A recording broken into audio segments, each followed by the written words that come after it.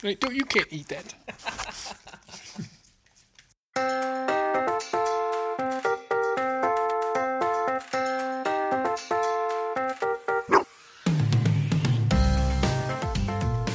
Hi everyone, welcome to the Golden Ratio podcast. I am GR Mom, as always, joined by GR Dad. As most of the time. Hi. And today we're going to talk about fostering dogs and kind of what the process is like. And first, we're going to start with Cocktail of the Week. And I'm sorry, we're not exciting. We just wanted more margaritas, which we've talked about before, so we had more margaritas. Tequila, Cointreau, lime juice, shake it up, put it in a glass. It's delish. Always a good time for a margarita. Indeed. Before we jump in with the fostering content, I wanted to say that we're super excited that we got a sponsor for the podcast. It's going to help us pay for the hosting fees and everything. So Audible is sponsoring us. If you want to try out Audible and get a free book, you should go through our link, audibletrial.com/thegoldenratio. And that will help us pay for the podcast, and it'll help you get a good book. If you're looking for recommendations, may GR Dad and I recommend the Chet and Bernie series. This is Spencer Quinn, and it's kind of a mystery series about a private eye and his dog, written in first person from the dog. They're charming and joyful and wonderful. So yeah, Spencer Quinn, get yourself some dog mystery books. Support the podcast, audibletrial.com/thegoldenratio. So, yeah, fostering dogs.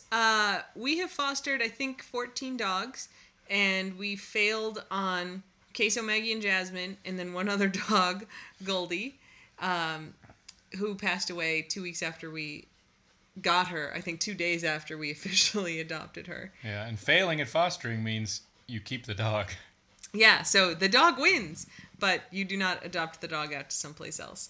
But a bunch of you have asked about, what it's like to foster a dog and what the process is like, so we thought we'd talk about it. So we foster with Great, our local Golden Retriever Rescue Group. There's 2 R's in there, which is why I say it like that. I think of it as more like Tony the Tiger, lots of R's. It's Great! Golden Retriever Rescue Education and Training is what that stands for. They are the Golden Retriever Rescue Group for the kind of DC metro area. So they cover Maryland and Virginia, a little bit out into West Virginia. You have a local Golden Retriever Rescue Group wherever you are. So if you just kind of Google your county or your nearest big city or your state, you will find one. They're all over the country. And Jen is very species focused, but there are all sorts of rescue for all sorts of species. Breed focused. Though there are different species too. Yes. They're bird rescues. Folks for different breeds. Yeah. Yeah, there's basically any breed you care about, there's rescue groups for, and then obviously plenty of places to find mixed breeds too. And a lot of the breed groups will take in mixed breeds sometimes. So we've had some golden doodles come through the Golden Retriever group, though we've never fostered them. So the way that the fostering works generally is that we get dogs into foster either through shelters, like if someone gives them up, but more often directly from families who are giving the dogs up. And for whatever reason, they don't want the dog anymore, they will call the rescue group and hand the dog over. A lot of times they make a donation, but not always. And the donation helps pay for their vet bills. I would say a lot of the dogs come in because people get them as puppies and they're adorable. And then they stop being adorable puppies after a few months, and then they're just dogs. And people get tired of them, and they didn't realize, these dogs are crazy for 3 years and excitable. Yeah, and we've had quite a few where people have moved into non-dog places and had to give up their dogs. I think this is an excuse. Well, perhaps. Right? I get that people have to move, but if we had to move, even when we were in apartments, I have moved when I was in an apartment, and priority number 1 over everything else was dogs are allowed in the apartment.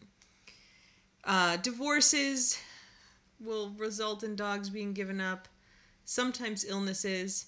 When I started, I liked to think it's a lot of the owner died and no one can take them. And that happens occasionally, but that's maybe 5%. Usually it's people who don't want the dogs anymore. Sometimes the dogs are old and they don't want him anymore. But a lot of time it's just we're too busy. We don't have time for the dog is the most common excuse. Yeah, and those are the good sort of semi-responsible owners. I mean, some of these dogs are just abandoned.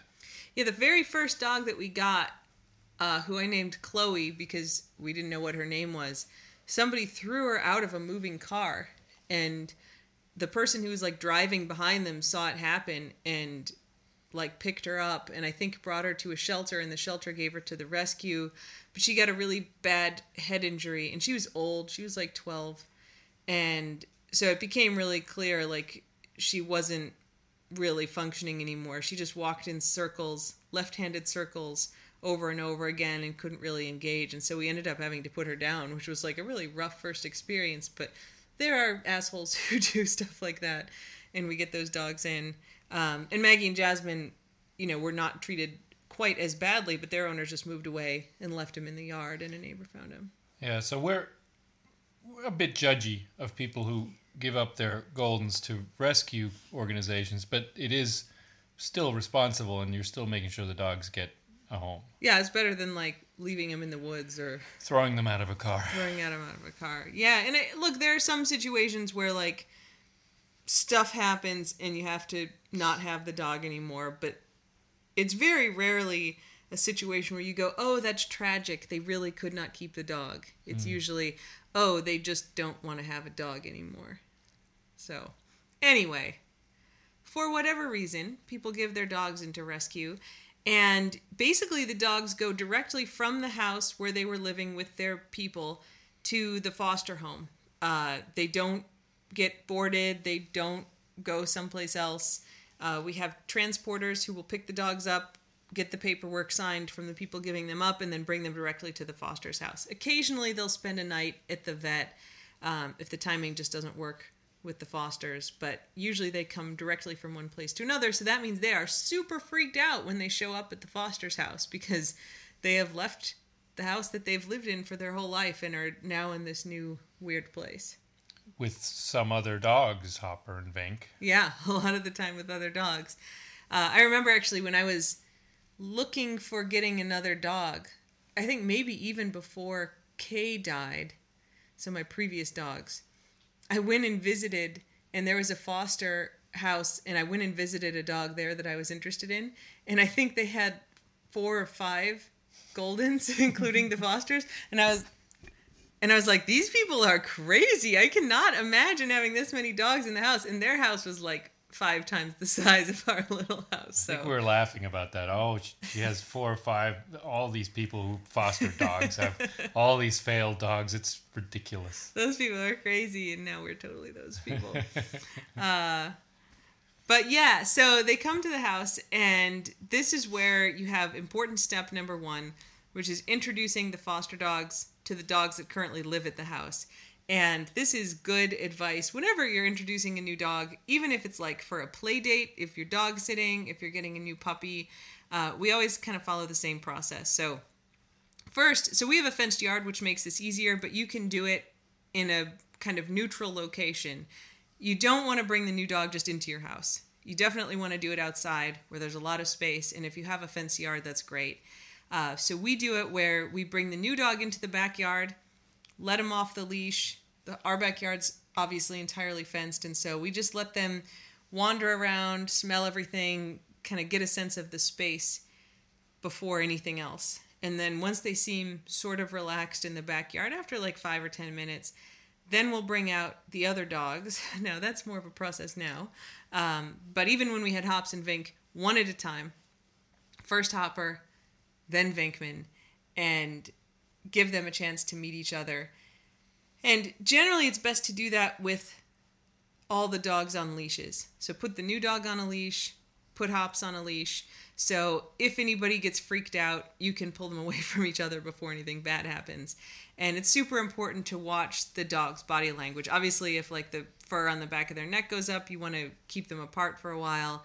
But even if a dog is looking like sort of edgy or nervous, you want to give them some space and really just let them take their time. Fortunately, Hops and Vink are like super empathetic, and so they're very good about giving space to the new dogs and introducing themselves. Yeah, the only thing is that Hopper especially gets excited sometimes and tries to jump up or tries to play right away, and you just never know how a dog that's freaked out will take that. Yeah, it has fortunately been pretty fine for us every time, but you want to give them that time. And then if they introduce to each other and are okay, then we let them off the leash because that allows them to kind of figure out their own space and introduce themselves and kind of move around.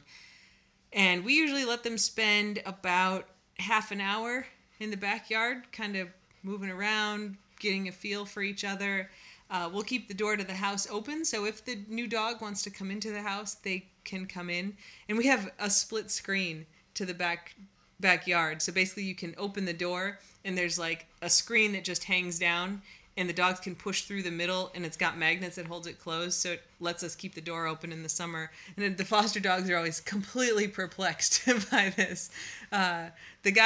There's one guy with our rescue group, Art, who I mentioned in our previous episode.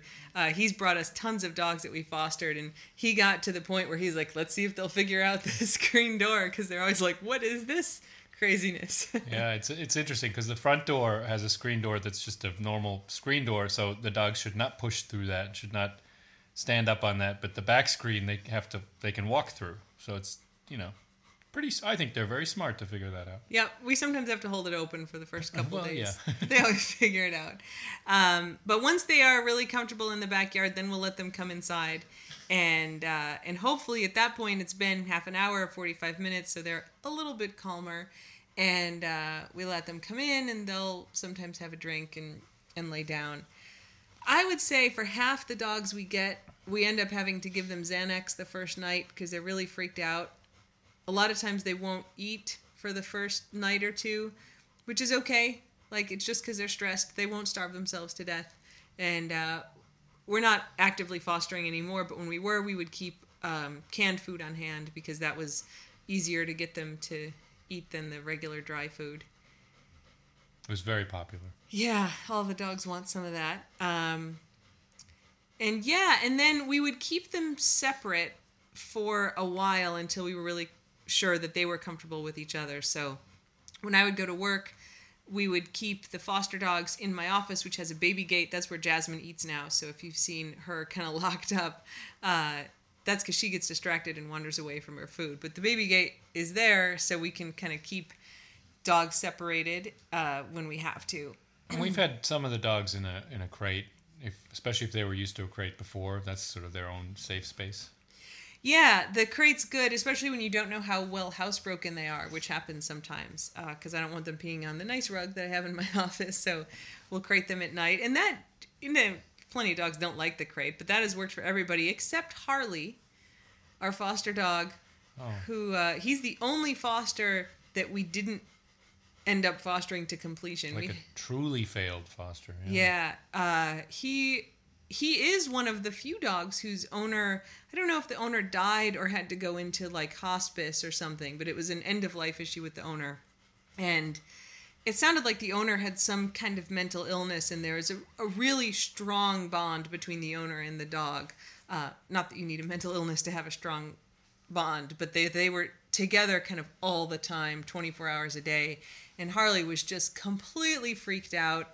Snapped at Hops a couple times, and when we crated him, because we couldn't have him out at night because we didn't know if they were going to get in a fight, he barked all night, and I would go down and check on him in the crate, and you could see in his eyes like he didn't even know what was happening. He was just in a panic. He bent the metal bars of the crate trying to chew his way out. It was terrible, and so we ended up having him. And this is with Xanax and with all the love and all the pets and everything we could give him. Yeah.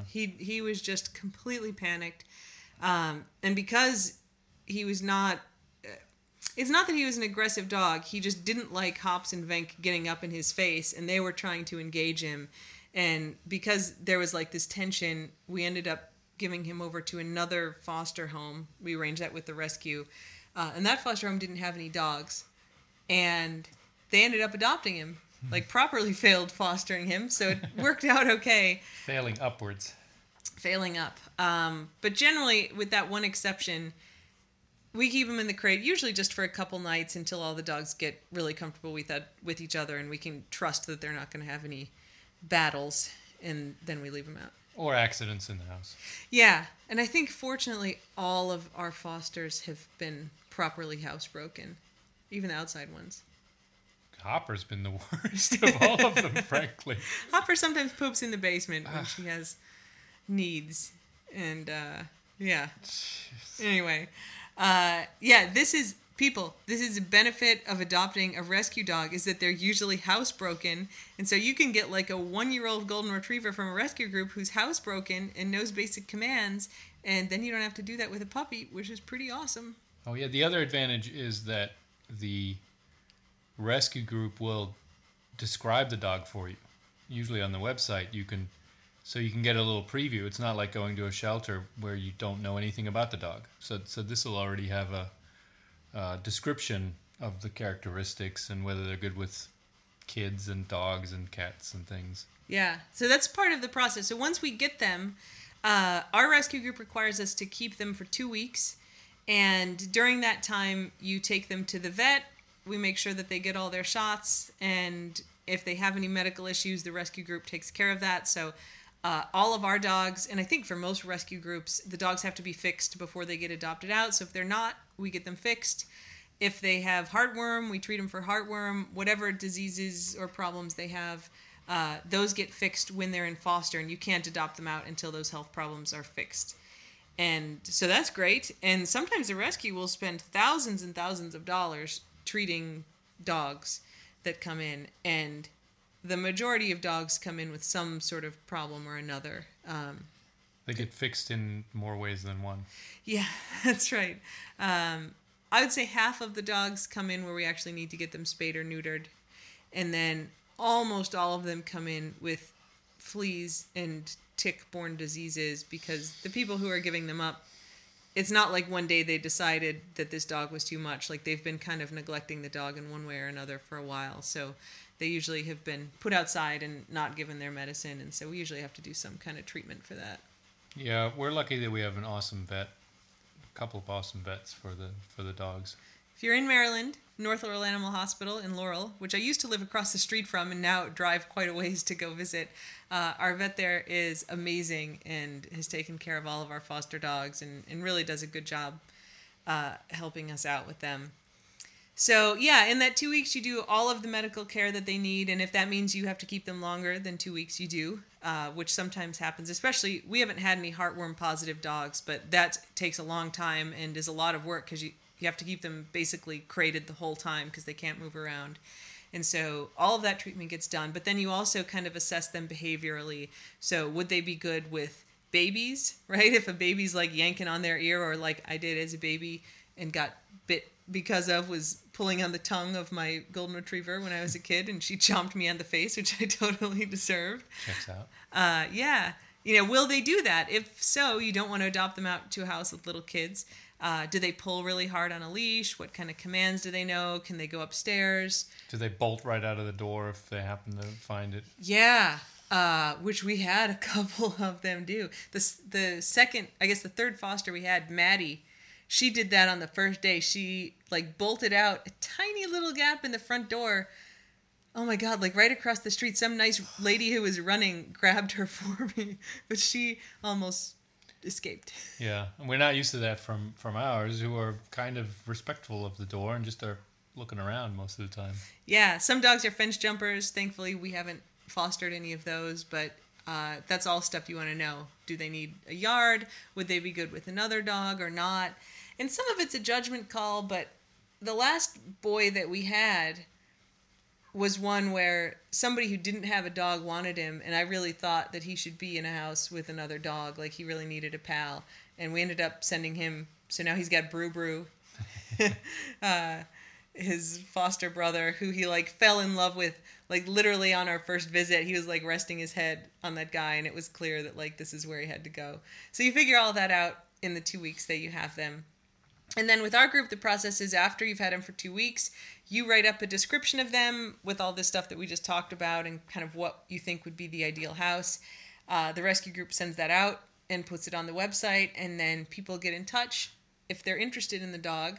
And usually we have had mostly youngish dogs, 4 years old, 5 years old. We've had a few other seniors, but mostly not old dogs, which are really attractive, right? Because you get them and they've passed the kind of crazy puppy stage, but they're still got a lot of time left. And there's sometimes where it's like I'll send it out and the rescue group will send it out in the evening. I'll go to bed and I'll wake up to like 50 messages from people who want the dog.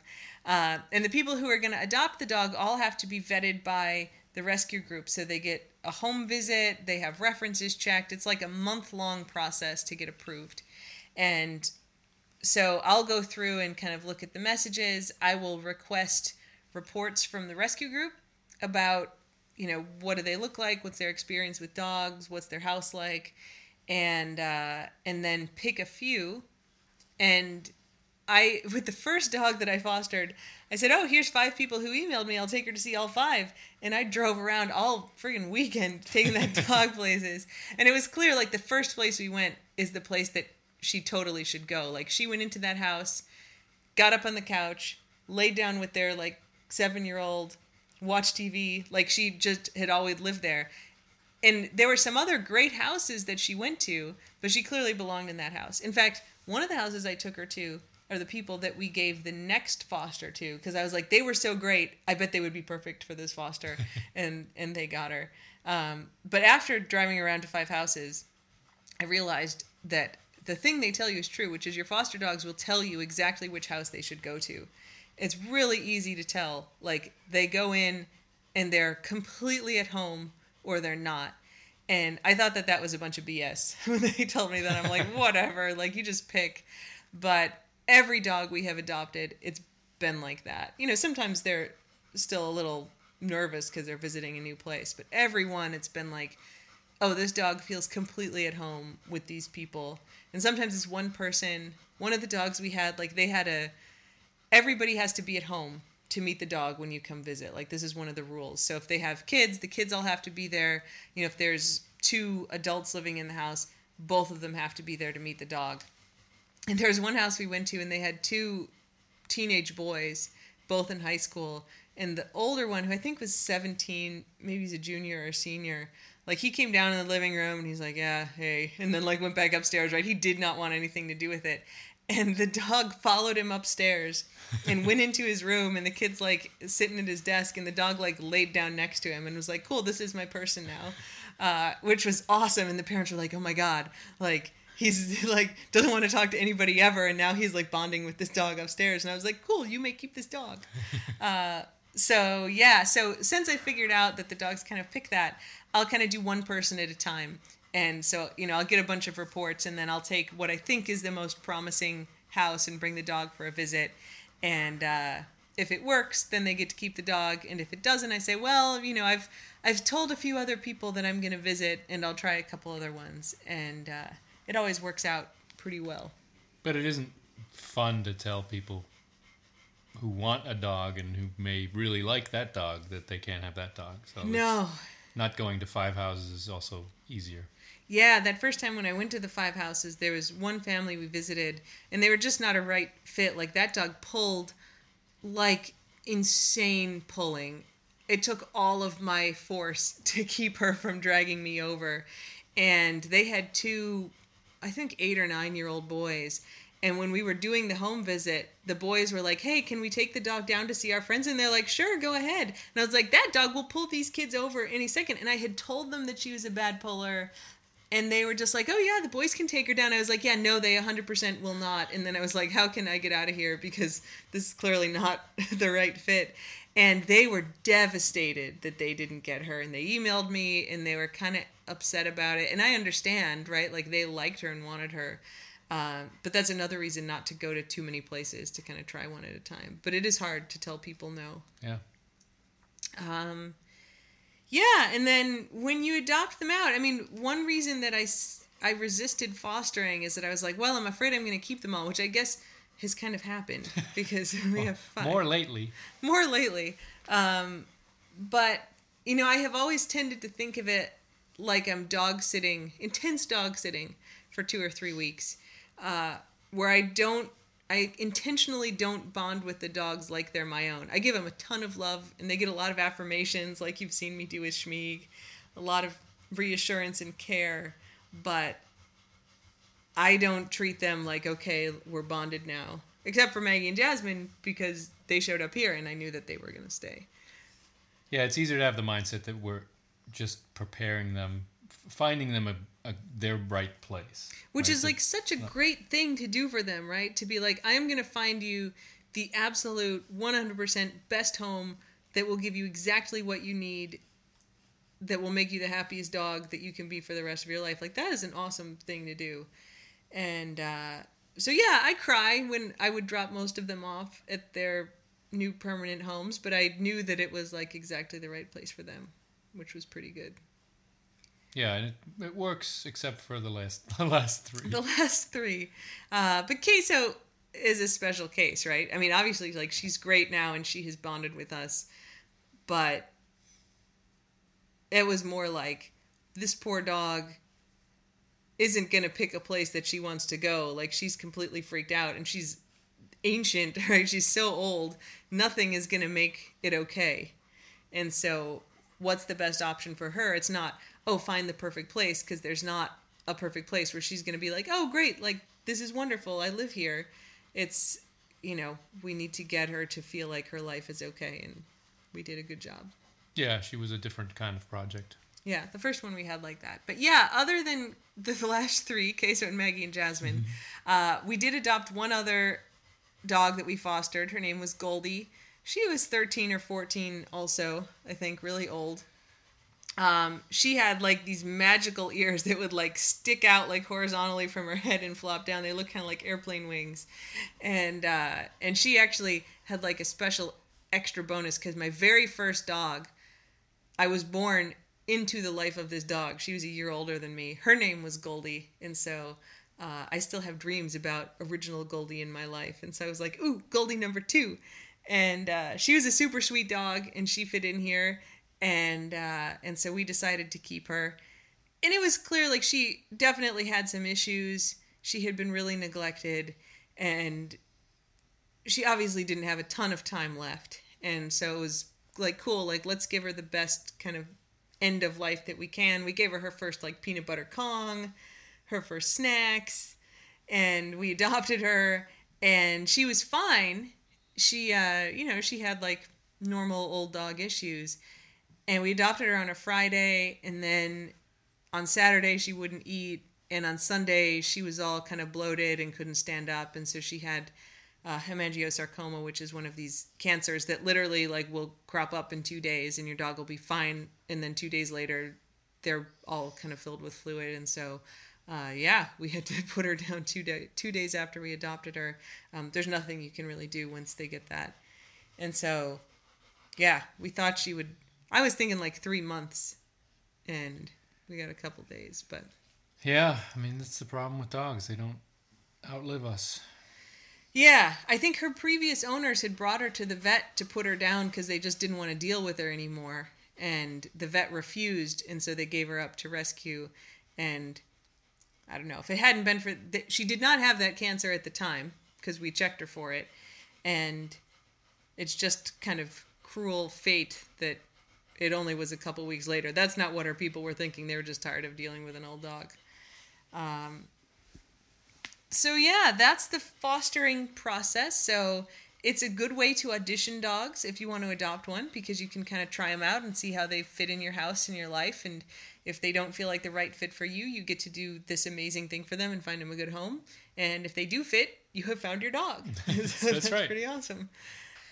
So, German word of the week. Have we done Glubschaugen? I did Glubschaugen on the last one. Oh. That's Vink having some drinks in the background, by the way. Veterinarian is easy. Tierarzt, which is animal doctor. Yeah. Ich bringe Vink zum Tierarzt, weil sie so seltsam ist. Vink, do you want to go to the vet? Vink says no. Fair enough. She is strange.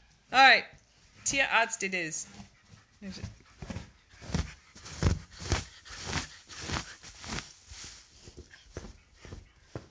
is Vink trying to dig a hole into her bed. She does that before she lies down sometimes. Yep, she does it on our bed too. She also nibbles the bed. She's a very strange creature. She is Zinc. All right, well, I guess that's it for Foster Dog episode. If you want to get in touch with us, we are the Golden Ratio 4 on pretty much every social media platform that you're interested in. And that's it. We'll be back next week. Thanks. Bye. Goodbye.